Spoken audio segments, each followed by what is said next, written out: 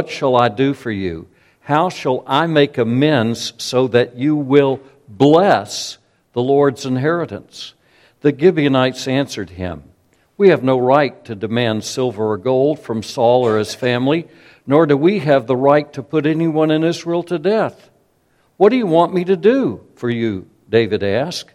They answered the king, "As for the man who destroyed us and plotted against us, so that we have been decimated and have no place anywhere in Israel, let 7 of his male descendants be given to us to be killed and exposed before the Lord at Gibeah of Saul, the Lord's chosen one."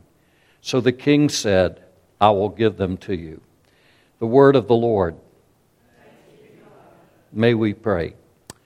Lord, help me very concisely, very clearly, very compellingly to explain this Scripture so that any trouble we have with it may be removed and resolved, and that we may find practical blessing from the sermon and the text today through Jesus Christ our Lord. Amen. What we have here is very clearly what is called a curse. What is a curse? Well, I think we know what a blessing is. At the end of the service, I always bless you. I lift my hands after the fashion of Aaron, the high priest, and I pronounce often the Aaronic benediction. The Lord bless you and keep you. The Lord make his face shine on you and be gracious to you. The Lord lift up the light of his face on you and give you his peace. So I often do that. That's a blessing. What does that mean? It means it has power to communicate something to you that is good. It's such a thing, it's not unlike the Lord's Supper that we will observe later today. The Lord's Supper is not just bread and wine. The Lord's Supper points to something beyond itself. When we partake of the bread in a way that I cannot explain, and no one that I have ever read in the history of the church has ever effectively explained, somehow or another, when I partake of that bread, I'm lifted up where I already am seated in heavenly places in Christ Jesus, according to Ephesians chapter 1 and Ephesians chapter 2, and I actually feed on Christ. How do I feed on Christ? I don't know. It's a mystery. We believe in the spiritual presence. What is spiritual presence? Spiritual presence does not mean a figure of speech, a non-literal thing. It means by the power and presence of the Holy Spirit, we actually, really and truly do receive Christ when we partake of the bread and when we drink of the cup. So Christ is present with his people.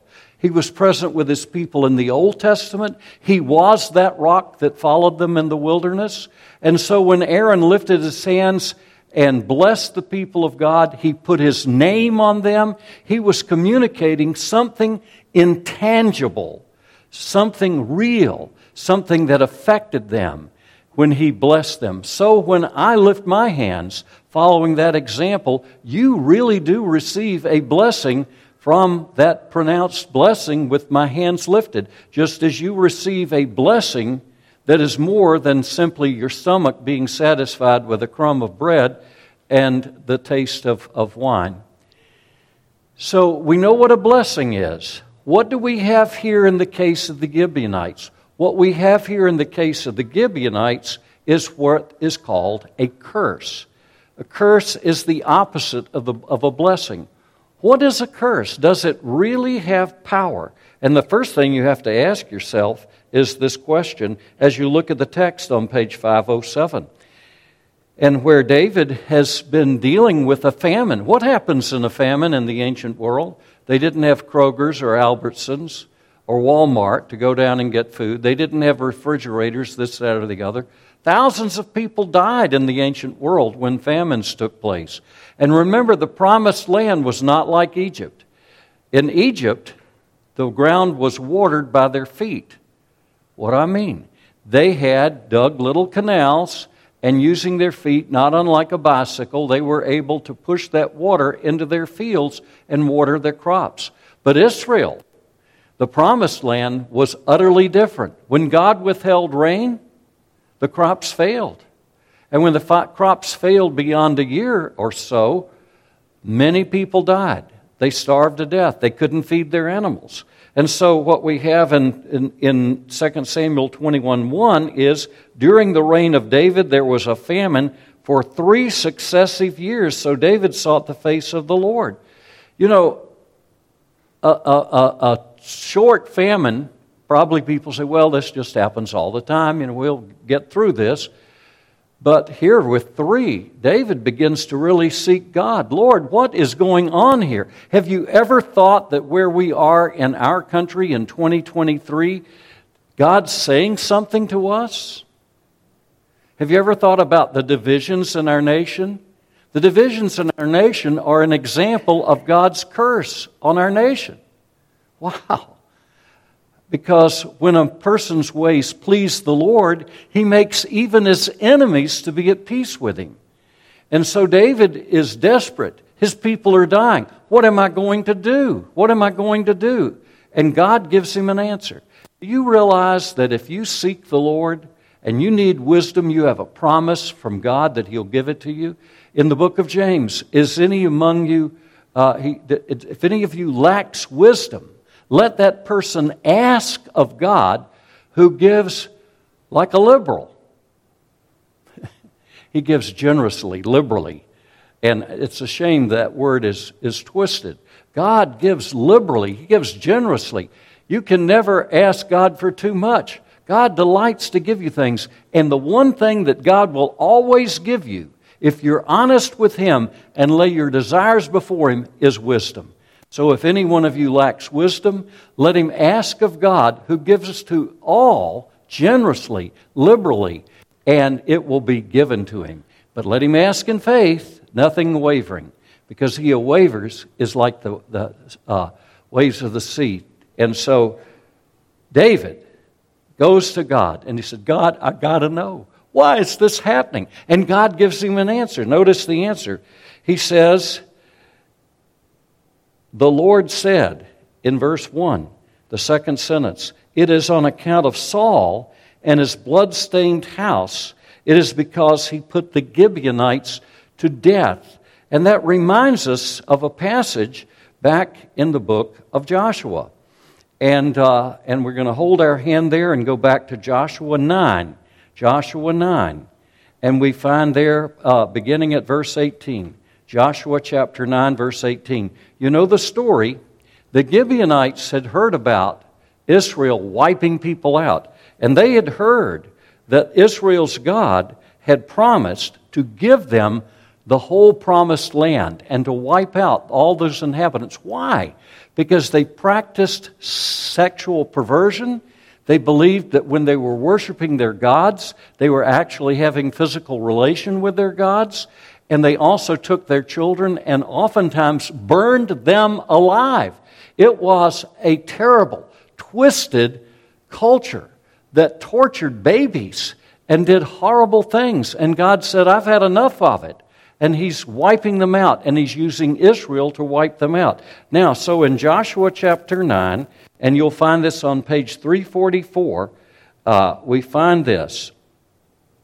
Verse 16. He says, 3 days after they had made the treaty with the Gibeonites, the Israelites heard that they were neighbors living near them. See, the Gibeonites came up with a plan. We're going to fool them. And they took old clothes, old leather, old wineskins, old stale moldy bread, and they had a meal together with them. They entered into a covenant in the name of the Lord. That is the name of Yahweh. And so the Israelites, verse 17, set out on the third day, came to their cities, Gibeon, Kephirah, Beeroth, Kiriath-jearim. But the Israelites did not attack them. Look at verse 18. Because the leaders of the assembly had sworn an oath to them by the Lord, the God of Israel. That is by Yahweh, God's personal name, the God of Israel. Look at the next sentence. The whole assembly grumbled against the leaders, but all the leaders answered, we have given them our oath by the Lord, the God of Israel. We cannot touch them now. This is what we will do to them. We will let them live so that wrath will not fall on us. Think about the consequences. We'll let them live so that wrath won't fall on us because they swore an oath in the name of the Lord. You know, it's one thing to tell a lie. We shouldn't lie. It's another thing to swear to something in the Lord's name. Because when you swear to something in the Lord's name, you're calling down His judgment on your head if you break that promise. And so He says, we have given them our oath by the Lord, the God of Israel. And now, He says, we cannot touch them now. And so, going back to 2 Samuel 21, what you have here is this. King Saul, who was a religious fanatic, and understand that the Bible has some examples of religious fanatics. He was an amazingly fanatical man. He liked to fast. He was really into it. And he liked to put people under all kinds of oaths and promises. I've been reading a book recently written by a friend of ours, and it's about a false teacher who would always close his services after he taught stories, not really from the Bible. He would use Bible verses as proof text, and then he would have the people in the audience, sometimes 10,000 people or more, particularly young people, to take an oath, a vow before God that they would do this thing or not do that thing. That is wicked. That is wicked. Because what he did was to put a judgment on the head of all those people who made such an oath. Where do you get that in the Bible? That people would take an oath to do this and that idea made up out of the thin air by this preacher. And so anyhow, what you've got here is an oath that comes down on the head. And Saul, King Saul, was a religious fanatic, always fasting, doing this, making demands on other people, religious demands. It's really amazing. And so he had put the Gibeonites to death. Now what's important next to see there is this. Verse 2, the king summoned the Gibeonites and spoke to them. Now who are the Gibeonites again? They're not Israelites. They were Canaanites who, in fear that they were going to be destroyed, disguised themselves as people from a great distance. And you got to understand, they're not Christians. And they're, in a sense, I'm speaking anachronistically, they don't really believe in the God of Israel. They're not followers of the law of Moses. They are a pagan group of people who deceived the Israelites entering into an oath. And if you swear an oath to someone in the name of the Lord, even if that person is not a believer, even if that person is a wicked person, you're still obligated. You're still bound. And so what the Gibeonites do at this point is very obvious. They pronounce a curse on Israel because Israel, acting in their king, had violated the covenant they had entered into with the Israelites. Do you see that? I want to make sure everybody sees that. What's at stake here is that an oath had been sworn in the name of the Lord. How many years before? Roughly 400 years before. 400 years before, an oath had been sworn to the Gibeonites. And now, 400 years later, during the reign of King Saul, what happened? Saul breaks that oath. He breaks that covenant. And when he did, we're going to see something very interesting. Turn with me, if you will, to the book of Zechariah. Zechariah chapter 5, page 1476. Zechariah chapter 5, page 1476. And we look in verse 1. I looked, and there before me was a flying scroll. He asked me, "What do you see?" I answered, "I see a flying scroll, 30 feet long and 15 feet wide." And he said to me, "This is the curse that is going out over the whole land. For according to what it says on one side, every thief will be banished. And according to what it says on the other, everyone who swears falsely will be banished." Verse 4, the Lord Almighty declares, "I will send it out, and it will enter the house of the thief and the house of him who swears falsely by my name. It will remain in his house and destroy it, both its timbers and stones. What is that? This is kind of an amazing picture if you think about it. When someone who is entitled to curse someone, that is, who has been wronged, very wronged, seriously wronged, issues a curse on that person, it's like a flying scroll. And that flying scroll goes out and it alights somewhere. And what does it do? It alights in the house of the thief and the man who swears in the Lord's name falsely. And it stays in his house and it begins to devour the house so that oh no, the timbers come down. And that's the curse. Now, I want you to turn with me, having left there, go over to Proverbs chapter 26 and verse 2. Proverbs 26, verse 2. And this is what he says. That's page 1023, 1023. Like a fluttering sparrow or a darting swallow, an undeserved curse does not come to rest. What is that saying? An undeserved curse does not come to rest. So again, remember the flying scroll? When a curse is issued in the name of the Lord, because the Lord's name has been taken in vain, that's what we do. When we swear by the Lord we're going to do this or do that and we don't do it, it's then issued as a curse. And so picture the flying scroll flying out there, big scroll flapping. It's got writing on one side and writing on the other, and it's flying towards the house. But it doesn't light. It doesn't do damage without what? Without a cause. And there in Proverbs 26:2, he says, what is it? He says, like a flying bird. Have you ever had a parakeet get loose in a house? If you had a cat, the cat just got so excited he probably ripped your curtains trying to get that bird. But if you've ever had a bird loose in your house, sometimes you go into big stores like Sam's, and you'll discover there are birds up there. And somehow or another, they flew inside Sam's when those big doors opened up. And they got in there, and they do a bit of damage. You don't want to be underneath one when it's flying. And so there they are, flying around. They're looking for a place to land. So here's the sparrow loose in the house. He's looking for a place to land, and he looks over there and he sees the exit sign. He said, maybe I can light on that. And see, that's the picture. And so a curse spoken in the name of the Lord with divine authority, because God's name has been profaned by something, that is the releasing of a curse, and it's like a bird loose in here, and there he finds a place to alight. Now I want to say this because we're about to be afraid a bit. We don't want to be afraid.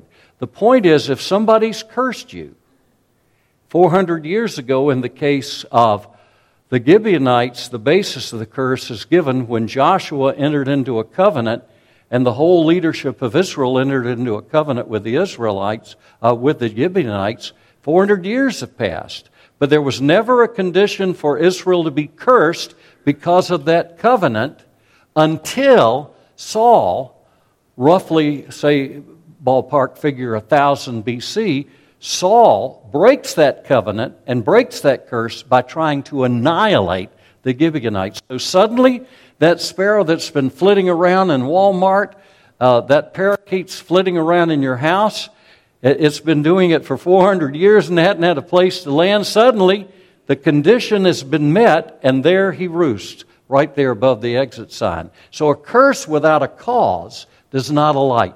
Saul, 400 years after the covenant was entered into with the Gibeonites by the Israelites under Joshua, 400 years later, the cause has now occurred. So it's very important that we understand this. And so I just want to mention one other one in passing. And for example, while going back to the book of Joshua again for a moment, we discover in the conquest in Joshua chapter 6, Joshua pronounces a curse. Look at this. This is fascinating. Joshua chapter 6, Israel has now conquered the first city in Canaan. They've crossed over the Jordan River, and they've taken Jericho. And on page 339, listen to what he says. At the bottom of the page, 26. At that time Joshua pronounced this solemn oath. Cursed before the Lord, that is, cursed before Yahweh, is the man who undertakes to rebuild this city Jericho. Look at the curse, it's very specific. At the cost of his firstborn son will he lay its foundations. At the cost of his youngest will he set up its gates. Now, that's interesting, isn't it?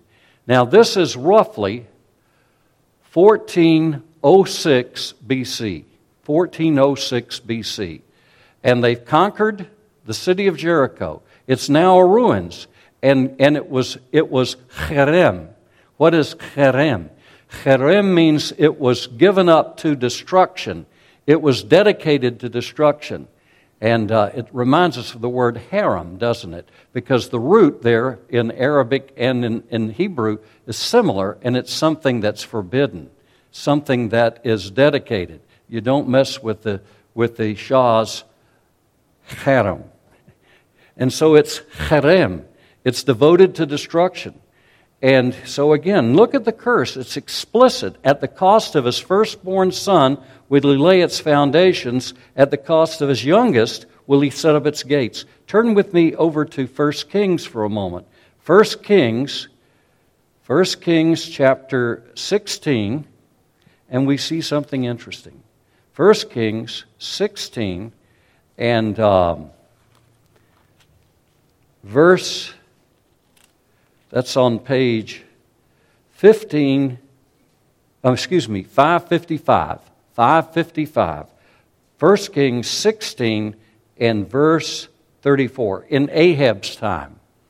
When did Ahab reign? We know that date exactly and precisely because it lines up with astronomical phenomena and both in Egypt and in Assyria. We know exactly when Ahab lived. Ahab reigned between 874 and 853 BC. Now, think about it. 1406, somewhere between 874 and 853, this event that we're about to read took place. So that's over 500 years later. In Ahab's time, verse 34, Hiel of Bethel rebuilt Jericho. He laid its foundations at the cost of his firstborn son Abiram, and he set up its gates at the cost of his youngest son Segub, in accordance with the word of the Lord spoken by Joshua, son of Nun. So is a curse a real thing? Is a curse a real thing? Is a blessing a real thing? Turn with me, if you would, to the book of Leviticus, chapter 19. We're going all over the Bible today. Why? Because we need to interpret Scripture by Scripture. So Leviticus chapter 19 and verse 14. Leviticus 19:14, that's on page 185. Leviticus 19:14. 185. And he says here, in verse 14, do not curse the deaf or put a stumbling block in front of the blind, but fear your God. I am the Lord. Now think about it for a moment. If I'm a blind man, and thank God I've had cataract surgery, I'm not blind, but if I'm a blind man, you're taking unfair advantage of me if you put a stumbling block in front of me. Now I don't want to imitate Johnny Carson, but you can just imagine. Here's a stumbling block. That's terrible. You put a stumbling block in front of a man who can see, that's one thing. But you put a stumbling block in front of a blind man, that's terrible because he can't do anything about it. There's no remedy he can take. So that stumbling block is a real physical thing in this world, in this time. Now, notice what the verse says in Leviticus 19:14. You shall not curse a deaf man. You shall not curse a deaf man. Now, I can identify with that a whole lot more. Because of my hearing aids, I can sometimes hear what people are saying under their breath, but not that well. But if you're completely deaf and somebody curses you, What does it mean that he's cursing you? Is he taking God's name in vain? Is he using onomatopoetic, physiological, monosyllabic, Old Saxon words? I won't say them. Is that what he's saying? All these words? No, he's actually doing something. He's calling down the judgment of God on your head. And when somebody calls down the judgment of God on your head, you've got to take steps to undo it. You see, the curse that's spoken has real life consequences, even if you didn't hear it. Because if he's just saying vulgar words, it's better not to hear it. You don't want to confront your child over every stupid, foul thing they mutter under their breath. But if somebody is calling down the judgment of Almighty God on your head because you wronged them, you need to be able to do something about it. So he says in Leviticus 19:14, do not curse the deaf or put a stumbling block in front of the blind, but fear the Lord your God. So you think about that. It's important to realize that curses are real and that blessings are real, and there has to be something to do about it. Now, if I left it there, I would really fail to be a gospel preacher, because I think about what it would be like to be living in the Old Testament. And the Old Testament is different than the New Testament in many ways. There's a continuity. Everything in the Old Testament is in the New Testament, but it passes through the matrix, or it passes through the events of the death, burial, resurrection, and ascension of Christ.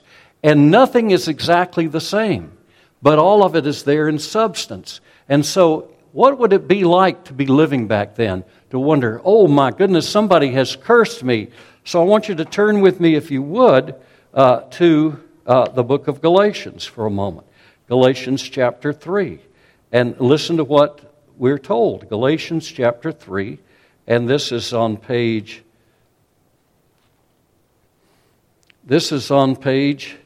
1812. Look at verse 13. Galatians 3:13. He says, Christ redeemed us from the curse of the law by becoming a curse for us. For it is written, cursed is everyone who is hung on a tree. He redeemed us in order that the blessing given to Abraham might come to the Gentiles through Christ Jesus, so that by faith we might receive the promise of God. What is the solution? The solution is Christ. Keep that in mind as we go back again to 2 Samuel chapter 21. 2 Samuel chapter 21. And let's see what we have there. 2 Samuel 21. There was a curse that was placed on Israel by the Gibeonites. And these pagans demand that Saul's descendants be put to death. Did God approve of that? No. Did God inaugurate that? No. Did God have anything to do with that? No. They were pagan people. They came up with this idea themselves. Nevertheless, there had to be something to remove the curse. And so we discover as we go to the end and we go over to page 508, we discover this. Page 508. In verse 11, when David was told what Aiah's daughter Rizpah, Saul's concubine, had done, he went and took the bones of Saul and his son Jonathan from the citizens of Jabesh Gilead. They had taken them secretly from public square at Bethshan, where the Philistines had hung them after they struck Saul down on Gilboa. David brought the bones of Saul and his son Jonathan from there, and the bones of those who had been killed and exposed were gathered up. Now look at verse 14. This is very critical. He said, they buried the bones of Saul and his son Jonathan in the tomb of Saul's father Kish at Zelah in Benjamin, and did everything the king commanded. Now look at the last statement there in verse 14. After that, God answered prayer in behalf of the land. What does that say to us? It says that the conditions for the Lord to hear and answer prayer and to bless His people had been met. But what we've just seen in Galatians 3 is this: I can appeal to the blood of the Lord Jesus Christ. I can point to the cross of Christ. I can say, regarding any curse that anybody, anywhere, anytime has placed on my head, I can appeal to the cross.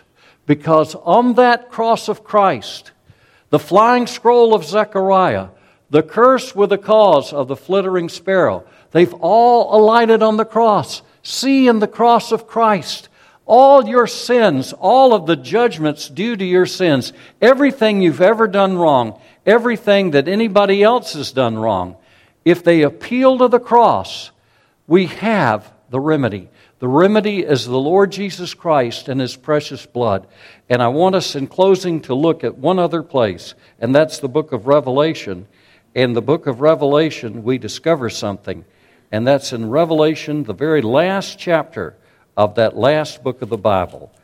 Because the Lord Jesus Christ came in the world to take care of the issue of sin and to take care of the issue of judgment due to sin, we look there on page 1938, and we see the holy city, and it says, "No longer will there be any curse."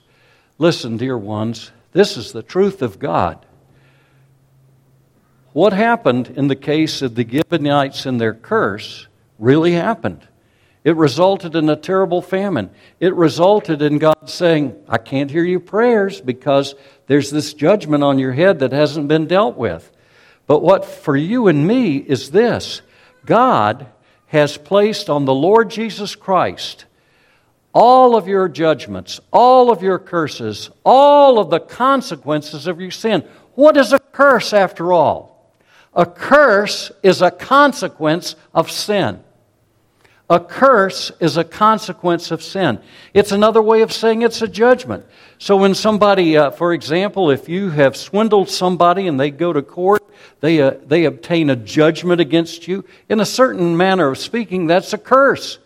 And it's going to be enforced. That's exactly what you have in 2 Samuel 21. You have the Gibeonites, who weren't even part of Israel, appealing to the Lord God because His name had been taken in vain by Israel, and they demand that these sons of Saul are put to death. What they asked was an ungodly thing. But nevertheless, they finally released Israel. I want to say to you, I am so grateful that I do not have to search and find out for a way to get some curse off my shoulders.